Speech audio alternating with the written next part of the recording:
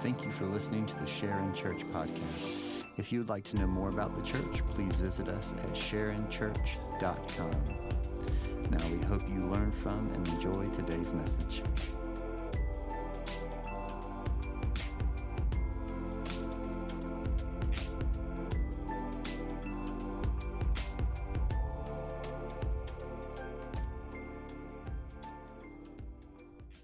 Grab your Bibles, go and grab them. Turn to Matthew chapter 1. We'll be again in Matthew chapter 1 this morning. We're going to finish up that chapter. And then Christmas Eve, we're going to begin chapter 2 together and study this star and the journey of the wise men as they've made their way to worship Jesus. So Matthew 1, we are free from the genealogy. So you've made your way through that. Well done. We made our way through that. And now we get to the story. We get to the actual story, the narrative of what we consider Christmas. So Advent is a Latin term which means arrival, and so it's been practiced for thousands of years in church history. We practiced this for thousands of years, looking back at the first coming of Jesus, celebrating and worshiping him for what it was, but then also looking forward to, as Christians, we believe in a day that Jesus will return to make all things right, to make all things new, to wipe away every tear from our eyes, to establish his kingdom here. And so we long for that day, and Advent reminds us to long for that. In the same way the Jews were longing for their Messiah to come, we long for him to come yet again. So here's the goal for this morning. I'm going to try to stay locked into Matthew 1, but on the screen right now will be a few verses we're going to look at. I'm going to reference a few of them. We're going to read a couple of them, but I want to stay locked in here in Matthew chapter 1. Something happens for us in translation. I don't know if you've experienced this when you are talking to somebody and you know you're saying the right words, but they are not hearing what you're saying. Does that happen to you? Does it happen to you in your marriage? Just me? It does happen? You're like, I know I've said this. I know I'm saying this the right way. The Bible was not originally written in English. I know it's hard for us to believe as Westerners that not everybody speaks English, but they didn't. The Old Testament is written primarily in Hebrew, which is an ancient language. It's really hard to interpret. And the New Testament was written in Greek. There's some Aramaic mixed in both places, but those two languages then get translated into English. What gets even more interesting is when the New Testament quotes Old Testament things and then translates it into English. So we go from Hebrew to Greek and then into English, which is the way a lot of us feel talking to our kids. Is it not? I feel like I'm on the third dimension now. I don't know what's happening. So I want to walk us through this, and I want to look at a few words that I want us to really have in context to understand what's happening. Otherwise, we romanticize this story and we tell it in ways that aren't actually true. So let's just read through these verses, then I want to pick it apart verse by verse. Matthew chapter 1, verse 18. Now, the birth of Jesus Christ took place in this way. When his mother Mary had been betrothed to Joseph before they came together, she was found to be with child from the Holy Spirit. And her husband Joseph, being a just man and unwilling to put her to shame, resolved to divorce her quietly. But as he considered these things, behold, an angel of the Lord appeared to him in a dream, saying, Joseph, son of David, do not fear to take Mary as your wife, for that which is conceived in her is from the Holy Spirit. She will bear a son, and you shall call his name Jesus, for he will save his people from their sins. All this took place to fulfill what the Lord had spoken by the prophet. Behold, the virgin shall conceive and bear a son, and they shall call his name Emmanuel, which means God with us. And when Joseph woke from sleep, he did as the angel of the Lord commanded him. He took his wife, but knew her not until she had given birth to a son, and he called his name Jesus. So I don't know where you fall as far as your relationship with Jesus, how long you've been following him, but there are moments in our lives where the more that we get to know about Jesus, the more that it reveals about ourselves. Have you recognized that at any point in your life? The more that you know of Jesus, the more it illuminates some things about yourself. And the truth is, the more you know about Jesus, the more it illuminates things you don't like about yourself, the things you really, really don't like about who you are. This happens a lot for parents. Like you think you are something, like you think you're patient, and then you have children. And you recognize, I'm not as patient as I thought I was. You think you have a clean mouth, and then you get around certain things, and then words come out, right? There's ways that things inform. The more you know about them, the more they inform who you are. Well, that happens in following Jesus. It's my own belief that I think that's why people leave the church. I think what happens in good places, good churches, is that the more we begin to learn about Jesus, the more we begin to learn about God the Father, the more it illuminates things we don't like about ourselves. And as a rule, people run from things that make us feel uncomfortable, make us have to face things about ourselves. But in following Jesus, he begins to illuminate things about ourselves. So I want to point a few of those things out here this morning as we study through this in Matthew chapter 1. So let's begin in verse 18. And we're going to go slowly through this verse because there are words in here that we need to understand. Now the birth. The word birth, there were 3 words in. This word in the Greek is the same word as genealogy back in verse 1. It's the same Greek word. Now, Matthew begins, this is the book of the genealogy of Jesus Christ. And then we get here into verse 18, now the genealogy, now the birth. But the word actually means origin. It means beginning. Another way to say that would be Genesis. It means Genesis. This is the Genesis of Jesus Christ. So what's happening here is that Matthew has tried the boring genealogy thing. He's like, it's not working. Let me try another way. And so now he's giving us a story to explain the genealogy. So as we read through this, I want you to keep in mind what we studied in the genealogy, how Matthew traced the lineage of Jesus from Israel to the kings to exile. That was on purpose, how he traveled this route. Now he says the birth of Jesus Christ. Christ is not Jesus' last name. That's not his last name. I just want to be clear with that so we all know, like he's not from the Christ family, Mr. Christ. That's not who he is. He didn't become a doctor. He's Dr. Christ. Christ means anointed one or Messiah. It's a title. Jesus, the anointed one. Jesus, the Messiah. This is the genesis of Jesus, the anointed one or the Messiah. And then he says, it took place in this way. Maybe you've been experienced this. You've been having conversations with people and you give them information and their eyes glaze over. It happens to me every Sunday about this time is what happens. Their eyes glaze over. They're not paying attention whatsoever. And so you say, okay, let me try this another way. For me, it happens a lot when I'm trying to explain how great my friends are, how great people are, or how great my wife is, or how great my kids are. And I'm like, let me just tell you this.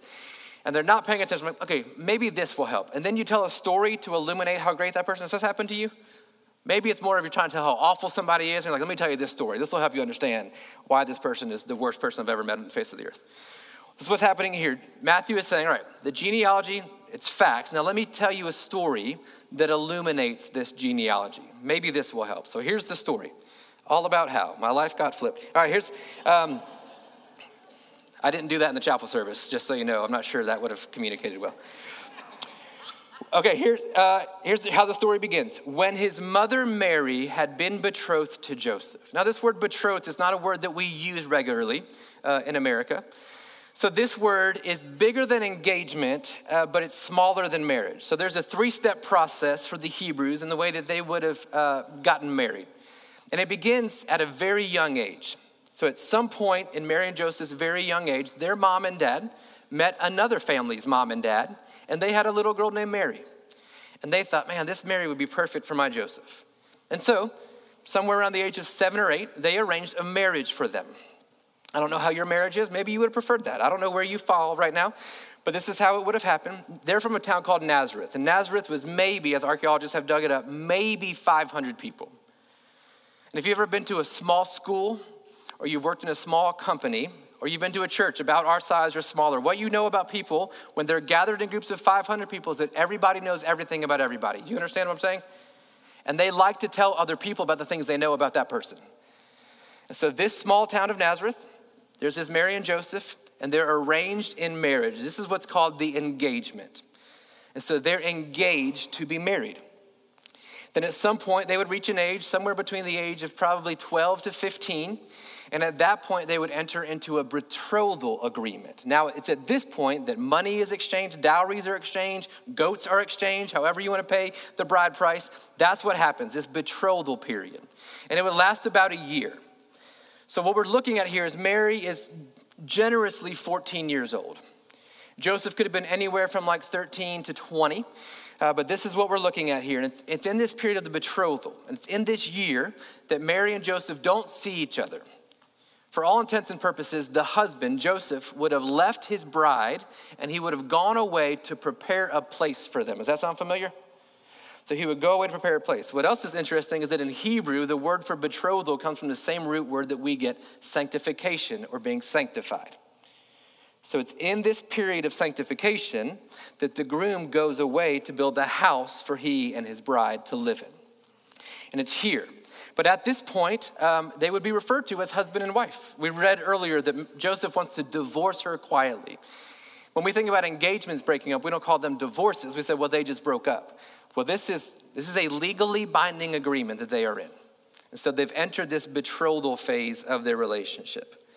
And then we continue reading in verse 18. But before they came together, and that's a very biblical way of saying before they loved each other, before they came together sexually, she was found to be with child from the Holy Spirit. This word found is how we get the word eureka. It's a surprise. That's what we're trying to understand here. Joseph is surprised that Mary is pregnant because there's no biological way this should have happened. And so eureka, she's pregnant. So what's happened now is that the angel has appeared to Mary and has told Mary, you're going to have a child and it will be the Savior of the world. Mary says, let it be unto me as you have said. And then she travels to see a relative, probably a cousin named Elizabeth. Elizabeth is pregnant with John the Baptist. And she stays with Elizabeth for 3 months, which would have been during the betrothal period. And so most scholars are telling us this is about the time she came back from seeing Elizabeth. And about the 3 to 4 month mark, now Mary's starting to show that she is pregnant. No one's asking if she's pregnant because we know how that goes. But the assumption is she's pregnant. And she is with Joseph. And so now there are rumors in this 500-person town of Nazareth about what has gone on. And there are 2 options. Either Mary cheated on Joseph or Mary and Joseph have been impure. These are the only 2 options. So this is all happening in the betrothal period. She is found to be with child from the Holy Spirit. And what this means is probably Mary hasn't even told Joseph yet. He probably hasn't even seen her yet because they're in this betrothal period. But she is found to be with child from the Holy Spirit. Here's what Matthew does that's subtle for us in his Genesis account, is that now he references the Holy Spirit. The Holy Spirit. Which if you're paying attention should jog your memory about another Genesis, another origin account that references the Holy Spirit. And it's a good thing to go back to the very first time that's mentioned. And I do this a lot and you're getting tired of it, but Genesis chapter 1 is where this all begins. In Genesis chapter 1, in the beginning, God created the heavens and the earth. And then verse 2, and the earth was without form and void, and darkness was over the face of the deep. And the Spirit of God was hovering over the face of the waters. So I want us to use our sanctified imaginations without getting too graphic. The womb of a mother. Would you describe the womb of a mother as void and dark and waters? Does that sound like the womb of a mother? So what's happening is that Matthew, what he's trying to tell us in Matthew chapter 1 is this is a brand new beginning. This is a brand new Genesis. But he mentions the Holy Spirit. The first time we read about the Holy Spirit in Scripture is in Genesis 1:2. We read the Spirit of God is hovering over the face of the waters. Now for an original Hebrew reader or hearer, listener to hear that, the word waters references chaos. The seas, they're chaos. The ocean, it's chaos. And I for one agree with that. I would much rather go to space than swim in the ocean. I really would. I've seen too many documentaries. I've seen too many pictures. I don't care if they're CGI. I don't care. They scare me to death. The creatures that are under the water. Maybe it's just God's testing ground down there. He's just testing, will this work? Does this go here? I don't know. Do they glow in the dark? Now they do. Will this eat 7 people at a time? Let me try. It's nightmare fuel is what that is in the waters. And so I feel like I'm part Hebrew, that I agree. It's chaotic. I think waters are chaos. And so what we read in the original Scriptures, Genesis 1 in the Hebrew Scriptures, is that the Spirit of God, where the Spirit of God works best is in chaos. And what the Spirit of God does is that he brings order to chaos. So Matthew is laying all of these pieces on this story because he's done the genealogy. Maybe we didn't quite get it there, so now he's giving us a story. And he begins the story with this illustration of the Genesis, of the beginning, of the origin. So let's just think about Joseph. Let's think about his life. He has met the woman of his parents' dreams for him. I'll let that one sit for a second and then. All right, so they're engaged to be married. Now they're betrothed and they are looking forward to a future together. This period of time, he's working hard to build this home, this room, this building for him and his future family to live in together. 3.5 months into it, he hears that Mary is pregnant. Couldn't you define that as chaos for Joseph? Unseen, unheard of chaos for him. So what we're reading in Matthew is that, hey, There's chaos here, and it's a new beginning. It's a new start. There's something happening under the surface, which is why I don't like the ocean, because things happen under the surface. All right, let's go back to verse 19 of Matthew chapter 1. And her husband, Mary's husband, again, they're betrothed, so now they're called husband and wife. It's a legally binding agreement. Being a just man, that word just means that he's righteous. He does what is right. He adheres to the law. He is faithful. This is what we know about Joseph. He is a just man, and he is unwilling to put her to shame. He is just, and also he is kind. He's righteous. He does the right thing, but he really does care about her. He cares about people. He's just and he is kind. And for people who are just and kind, when chaos comes into just and kind people's lives, it's totally unexpected. Because we live righteous lives to avoid chaos, don't we? We try to do things the right way that we might avoid chaos. That's what we tell our kids. And to be kind to the people. He's trying to avoid chaos, but chaos has come into this young man's life. Being a just man, unwilling to put her to shame, he resolved to divorce her quietly. This word resolved is not a head thing, it's a heart thing. It means he desired to. This was his choice. He wanted to do this. It wasn't like, well, I guess I have to. This was a desire. And there's two parts of this desire. He wants to divorce her quietly. Now, the Hebrew law for a woman who is caught in adultery is that she could be brought before the leaders and be stoned to death. That is what fate awaited for Mary. And Joseph, who is a just man, he knows the law. He knows what should happen, but he's also a kind man, decides the way to combine his justice and his kindness is to divorce her quietly. So he desires to divorce her, but he desires to do so quietly. He has decided how he will handle the chaos in his life. This is what he's decided to do. But then God intervenes. Verse 20. But as he considered these things. Now we read considered, and we think about the way that our minds work when we don't mean them to, or even intentionally when we consider things. When we think considered, we think about the very reason why you could leave here and you could drive to Covington, and you could get to Covington and you have no idea how you got there because you were considering other things. Does that make sense? We think considering, we think it's almost on autopilot. But this word consider, this is one of those words that's going to help us shift some understanding of this story.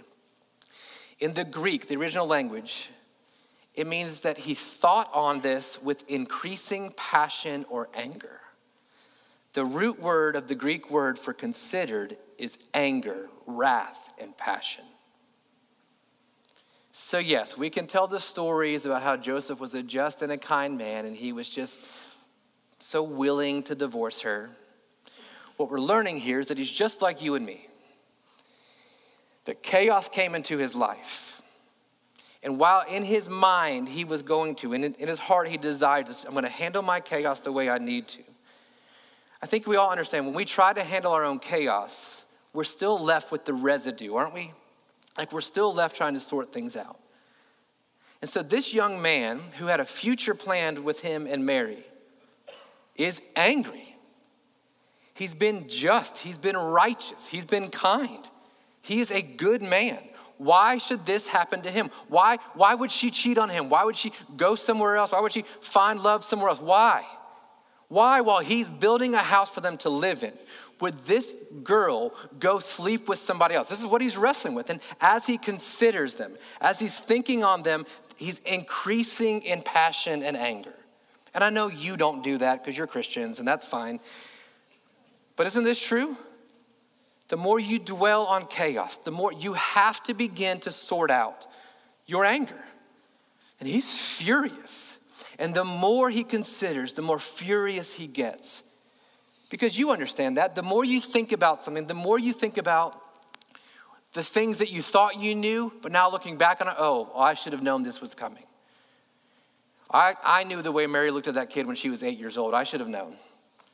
I should have known her parents liked this other boy better than me. I should have known. So now he's angry at Mary, and then he's angry at her parents. Now he's angry at his parents. He's angry at the culture around. Like he's angry, and he's sifting in it. One commentator I read said this would have better been translated, as he sat in the anger of these things. as he seated himself in the anger of his chaos. And what I love about God is that this is where he meets Joseph.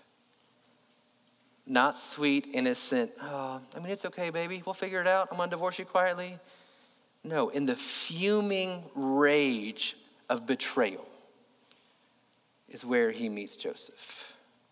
As he sat in these things, as it spurred more and more anger in him. As he considered these things, it continues in verse 20, behold, pay attention, an angel of the Lord appeared to him in a dream, saying, Joseph, son of David. Now, this reference to Joseph as the son of David is meant to illuminate that he is in the kingly line of the Christ, of the Messiah. It's been prophesied to all the Jewish people that this Messiah, this rescuer, this deliverer would come through the family of David. Joseph is of the family and household of David. So the angel's first interactions to him are, remember who you are, son of David. Do not fear. Now, I don't know how you men handle situations like this, but when I'm angry, the last thing I need to hear is, hey, don't be afraid. So I'm like, afraid? I'm not afraid. I'm furious. I'm not afraid of anything. I'm not in fear. I'm just mad. I'm just angry and I'm stewing in it. And as a card-carrying member of those who sit in anger, I'm just letting you know, I'd never consider my anger rooted in fear. But as a counselor, I would tell you, yeah, it is. Our anger is rooted in a fear of a lack of control. That's where it comes from. And he's furious. And the first thing the angel says, hey, don't be mad. The angel says, don't be afraid.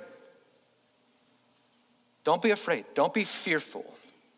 Don't be afraid to take Mary as your wife, to continue this betrothal to the marriage. For that which is conceived in her is from the Holy Spirit. So now the angel's reminding Joseph, listen, this is what the Spirit does. You want to bring order to your chaos? You're not going to find it through the way that you've rationalized in your mind and in your heart to divorce her quietly. That's not going to absolve you of it. What will absolve you of all that rage and anxiety is if you understand that God is in the middle of it. It's from the Holy Spirit. And the Holy Spirit brings order to chaos. Then verse 21, this is where a lot of the power is. Verse 21, she will bear a son, and you shall call his name Jesus. So I want you to notice the way the angel distinguishes between the role of husband and wife here. The angel begins with, Mary will bear a son. Mary will bear the son. Mary will carry the child. The wife will carry the child. Joseph, here is your role. Your role is to name him, and you will name him Jesus. So in this culture, when a couple would bring their baby and present him to the Lord, there'd be a priest there. And at that moment, it's up to the husband to name the child, which is why with Zechariah and Elizabeth, that whole story where Zechariah is mute, it's such a big deal that he's mute. Because how's he going to name this child John if he's mute? And so here, what the angel is saying is, listen, Joseph, here's how it's going to work. I get that you're angry, but I'm going to do it my way. She will bear this child. And you will be right next to her, and you will bring him to the temple, and you will call his name Jesus. This is how it's going to work. I get that you're angry. I get that it's not the way you wanted it to happen. I get that there's chaos in your life, but you need to understand, I hover over the waters of the deep. She's going to have the baby, and you're going to name him Jesus. This is how it's going to go. Doesn't ask for any questions or suggestions from Joseph, just says, I'm in charge. This is how we're doing it. But it's interesting here, the name that is declared. You will name him Jesus. So again, this is a Hebrew name translated into Greek and then into English. The Hebrew name here is Yehoshua. Say Yehoshua. Say it again, Yehoshua. Okay, so that comes from two different Hebrew words. Yeho, which is the kind of the abbreviated version of the word Yahweh, which we studied in Exodus. This is God's divine name for himself, for God the Father, Yahweh. And Shua means to save or deliver or to rescue. The name of Jesus means Yahweh saves. That's what the name means. I don't know how you named your kids, if you paid attention to what the names meant or anything like that. So I'm going to walk you through our three kids' names. Colton's name, Coletown, means from a dark place. You can decipher that however you would like to. But for us, we were in a pretty dark season when the Lord blessed us with him. And then Kason's name means house of joy. If you ever met Kason, that's what he is. He's a bumbling house of joy is what he is. And then Landry's name means ruler. So I just feel like we nailed it, if I'm going to be honest with you. So Jesus' name, it means something. And particularly in this culture, names meant something. It means Yahweh saves. Then in the Greek, it would be called Jesus. And then because we're Americans and we speak English, we don't like soft J's, we do hard ones. So now it's Jesus. So it went from this really romantic word to what you would order at a Mexican restaurant. But that's what we call him now, Jesus. All right, but the name is Yahweh saves. But then it's interesting. You will call his name Jesus. And then the angel gives a Y in verse 21. For he, Jesus, will save his people from their sins. But here's where it gets interesting. Who's going to save? Because how it reads is, you shall call him Yahweh saves, for Yahweh saves will save his people from their sins. So Yahweh saves or Yahweh saves? The question is, well, are you saying that Yahweh, God the Father saves, or that Yahweh saves, Jesus is the one who saves? And I think Matthew's answer to that question would be, yep. The point he's making is that this Jesus, this baby, is Yahweh, and this is how he will save. He is God in flesh. The very name, we just sang about it. When we declare the name of, we're declaring Yahweh saves, God saves. When you pray it over your family, Yahweh saves your family. When you pray it over your anxiety, Yahweh saves you from anxiety. This is what we're declaring. Yahweh saves. But what's confusing is, well, who does the saving? And biblically, the answer is, they do. They Yahweh saves, and also Yahweh saves. And it's how they save. So that's the point here that he is making. This Yahweh. And he's not doing it through dissertation or argument. He's doing it through story. That's important for some of us when it comes to sharing your faith. Then the question is, well, who will he save? Well, you expect it to read, he will save the world, right? Because that's what John 3:16 says. He will save his people. So now the question is, well, who are his people? Well, Matthew's glad you asked because he literally just told you in the genealogy, this is who his people are. His people are the sons and daughters of Abraham. His people are those in Israel, then those who under the kings and those in exile. These are his people. Who will he save? He will save his people. And here's why this is so jarring. Because the Jews wanted to be saved, but then he says he will save his people from their sins. He's not saving them from the sins of Rome, not saving them from the sins of Syria, not saving them from the sins of Babylon. He's saving his people from their sins. And for generations, the Israelites have said, listen, would you just rescue us? We're the good ones here. And God's like, I've got evidence that proves otherwise. And I'll prove it in this genealogy. He will save his people from their sins. And this name, this verse is the entire story of the Old Testament. Who are his people? Well, it begins with humanity back in Genesis chapter 1. God created Adam and Eve, man and woman. And he gave them a great world to live in. And he gave them a way to flourish in that world. And yet, they chose to pursue their own version of good and evil. They chose to pursue their own authority. And so they failed. And so the way that God responded to their failure was to bring in Israel, was to bring in a new family. Well, if humanity can't do it, I'm going to focus in on this family of Abraham. And this will be my people, my chosen people. And I will raise up in them. I will give them the law. I will rescue them from Egypt. I will give them bread from heaven. I will give them water from a rock, and they will be my people. I will give them the promised land. And like humanity does, Israel fails. And so then God narrows it a bit more. So then God focuses on a particular family inside the family of Israel, the family of David and his Davidic line of kings. And the kings, wouldn't you know it, the kings end up failing. And then they find themselves now in exile. And this is where the Old Testament kind of ends, with the people of God in exile. Some have come back to Jerusalem, but it's not quite the same, so they still feel like they're in exile, even though they're home. And this is the whole point. This is where they land. So when it says that Jesus will save his people, this is what he's talking about. He's talking about failures. That's who he will save from their sins. And to Joseph, what he's saying is, you're one of them too. I'm going to save my people from their sins. And the word sins here is interesting. There's a number of words in the New Testament that describe what we're talking about. But the word sin is more generic. And what it means is just to fail. It simply means that you have a target or a goal and you miss that mark. That's what sin is. Sin is failure. The word sin doesn't give us any indication as far as the whys. Why did you sin? What caused you to sin? Sin is simply you failed. You failed to meet the mark that God had for you. That's what sin is. And so here, the angel tells Joseph, you're going to name him Jesus. You're going to name him Yahweh Saves. Because Yahweh Saves will save his people from their sins. So I want us to think through again where Joseph is. If there's a sinner in Joseph's life right now, it's not him, is it? He can point the fingers at other people who have sinned, who have failed. He is a just and a kind man. And because he's just and kind, and someone he loved had failed, now he's sitting in anger. So much so that now God has to intervene to him. And to say, listen, I'm giving you a son, and he is the Messiah who will save his people from their sins. From their sins. Not from bad behavior, not from wrong thinking, not from addictions, from their sins. The problem for the Jewish people is they've been looking for somebody to save them from a government, to save them as a nation from some kind of oppression. And the whole point of this is God saying, listen, the oppression is within you. It's never been about Rome. It's never been about Babylon.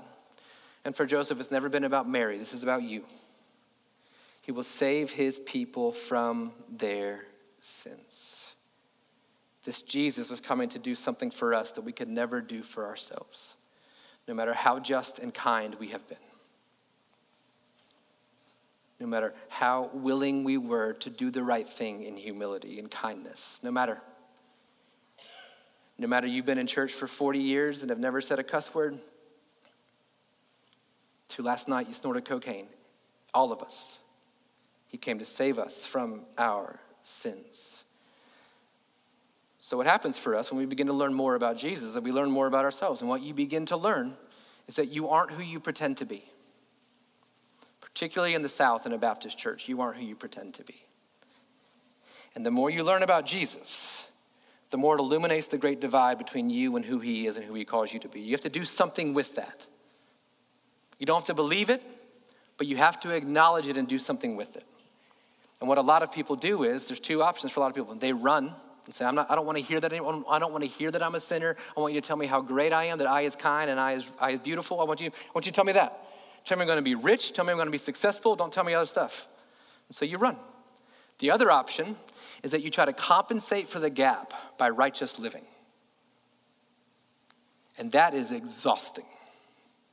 To continually try to bridge the gap of your depravity through doing more right things. Because the problem is you still do wrong things or you do right things in the wrong way. And then you have to cover your tracks, so you lie about it and you deceive people. He came to save his people from their sins, which tells us something. When you say the name Jesus, here's what you're saying. I am a sinner that needed a savior. That's what you're saying. When you say Yahweh saves, what you're saying is Jeremy doesn't save.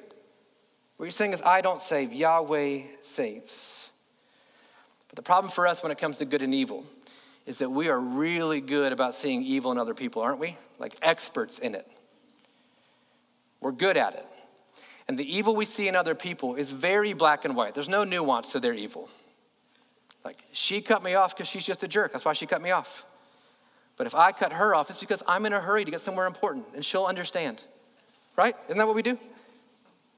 Well, that person was addicted to this. I can't believe that. It's just my phone. I'm not addicted to it. I just can't put it down. It's not that big of a deal. Isn't that what we do? So that's the issue for us. And what happens now is that we have to come face to face with who we are. We need to come face to face with what we are. And then we begin to excuse or to blame other people. And when we do that, we sit in our anger, don't we? Because when my marriage problems are my wife's problems, I love sitting in that chair. It stews in me, and I've got all the ammunition as to why it's her fault. Well, we're in this place financially because of my kids. Then I sit in that seat and I judge my kids, and I feel really good about it. I feel like I'm not the problem, they are. Well, it's my boss's fault. It's my teacher's fault. It's my coach's fault that I'm not playing. It's the government's fault. Man, we love that one, don't we? The whole time, God is saying, Yahweh saves. And he saves his people from their sins. We continue to consider these things like Joseph. And what it does, even though we've planned our lives to be just and kind, chaos ensues. And as we consider more and more, we get deeper into that cycle. It produces anxiety and frustration in us. It just breeds on itself. But by the grace of God, he brings us to a place to see our own brokenness and our own need for him. That when he says he came to save his people from their sins, that includes us. It doesn't mean just your spouse or your ex-spouse. Us, he came to save us from our sins. We begin to see that Christmas itself is a declaration of our failure to save ourselves. He came because we couldn't do it. In verse 22, now it's not the angel speaking, this is Matthew giving us some background. All this took place to fulfill what the Lord had spoken by the prophet. Behold, the virgin shall conceive and bear a son, and they shall call his name Emmanuel, which means God with us. Now for us, that's Isaiah 7:14. That's a Christmas verse, right? That's a Christmas one. That's, for unto us will be born this day in the city of David. We know that. This is one of these. The problem is, for the original hearers of this, that wasn't a Christmas verse. The context of Isaiah 7 and 8 is that the people of God, the kingdom of Judah, the southern kingdom, is being attacked by Syria. And as they're being attacked, it's because King Ahaz, who is a terrible king, has led them into some really precarious situations. And he's compromised a lot of things. And so Syria is coming in. And Isaiah prophesies to Ahaz, you will know that God is with you. And here is how you will know. A young woman will give birth to a child, and you will call his name Emmanuel, because that means God with us. This, in its context, is not directly speaking of Jesus, although it is in the future. But the context is this. There is a king who doesn't deserve God to intervene, and yet he is. God is with us. And so we read here in Matthew chapter 1, when we call Jesus Emmanuel, what we're declaring is, I'm just like Ahaz. And I've compromised my values, I've compromised my faith, and he's still with me. Yahweh saves his people from their sins. So now Joseph has to do something with this. Verse 24, when Joseph woke from sleep, he did as the angel of the Lord commanded him. He took his wife, but knew her not until she had given birth to a son. He did not sleep with her until she gave birth to Jesus. Then look at this, the end of verse 25. He did it. And he called his name Jesus. Yahweh saves. Because in the midst of all the chaos, God met him and said, listen, I've got the Holy Spirit over this. I need you to trust me. And I need you to get down out of your seat of anger. And I'm going to give you peace when you finally confess and repent that you too need saving from your sins. Paul, the apostle, would say it this way in Colossians chapter 1. For in him all the fullness of God was pleased to dwell. In Jesus, all the fullness of God was pleased to dwell. He was conceived by the Holy Spirit. Jesus is God in flesh. And through Jesus, to reconcile to himself all things, whether on earth or in heaven, making peace by the blood of his cross. That is the glory of Christmas. Not that Jesus came to bring you peace within your family, although that would be great. But that Jesus came to bring peace between the sinner and the holy God. This is the peace that we speak of when we speak of Christmas. It's vertical peace. And the more that we long for horizontal relational peace, without first getting to vertical peace, you'll never find it. You can be just and you can be kind. You can make resolves in your own mind about how you're going to handle your family, how you're going to handle your work situation. But at the end of the day, you will still be left with the residue of your anger you're going to sit in until you come face to face with the fact that while they might be sinners, you are too. And he came to save his people from their sins. Not from their awkwardness, but from their sins through the blood of Jesus on the cross. Jesus didn't come to fix our behavior. He came to save us from sin, our personal evil. So if you were paying attention, we didn't begin our service this morning with confession and repentance. And I would love to say that was on purpose, but the truth is I forgot to do it. So I was praying about it. I felt like God was saying, I got it.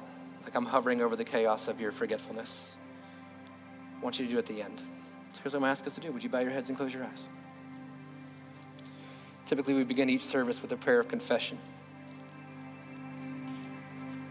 What we have a moment right now is to actually consider what we're confessing. Many of us this morning have sat in the anger of someone else's sin against us for far too long. And what you've needed is a divine encounter with the risen Jesus to remind you that Yahweh saves to save his people from their sins, and his people includes you. Your spouse is not the problem. Your children are not the problem. Your parents are not the problem. Your boss is not the problem. Somehow God leverages all of that chaos to bring order to our own souls. And I know in the room today there are people who for too long have sat in the anger of someone else's issues. The whole time you're hearing the gospel, you think you're just and kind and you don't need it. No. He came to save his people from their sins. So maybe this morning, it might not be enough for your body to stay in that chair to confess and repent. You might need to move your body towards repentance. You might need to move to the altar to confess and repent. There's nothing holy about the altar, but there's something that happens when we move our bodies in alignment with what's happening in our hearts and minds. There might be someone today that you need to stop seeing as the problem, begin looking at the speck or the log in your own eye. Maybe you're just angry with God because of things he's withheld from you. And that anger towards God because you think you deserve something, because you think you're just and kind, is causing anxiety and stress and debilitating fear in your life. He came to reconcile us. So as we begin with confession, I would just ask you to confess in your heart sins of your own doing to the Lord, to agree with him. This is my stuff to own. I did it. I failed you. No one made me do it. No one caused this in me. I did this. To agree with him. It's sin. It's sin whether someone made you do it or not, whether someone set the table for you to do it or not, whether someone threw the first punch or not. It is sin. And the only way to peace with him is through confession. And then a repentant heart that changes our mind about it, that no longer will hold that sin over someone else while not looking at our own sin first. It's changing your seat of anger. You've been sitting in it for far too long, and it's robbed you of joy and delight and peace. And it's not because God wasn't offering it. So the repentance is to get out of that seat, to forgive, to see it for what it is. Maybe today you don't know this Jesus. So what you know of Christmas is what the world knows of Christmas, but I'm here to tell you it's better than that. That God himself came in flesh to rescue you in a way that you could never rescue yourself. And the longer you live and the more things you try, the more you'll become aware of it. And my challenge to you is to run towards that, not away from it. Run towards your weakness. Run towards your frailty. And find the strength of Jesus and the rescue of Yahweh there. Father, we love you. You are a gift. You're a gift as a perfect heavenly Father. You're a gift as the calming of chaos through peace. You're a gift as the Son of God who put on flesh to dwell among us. So God, for those of us in the room who refuse to look inwardly because we'd rather blame other people because that's easier, God, would you remind us of this account?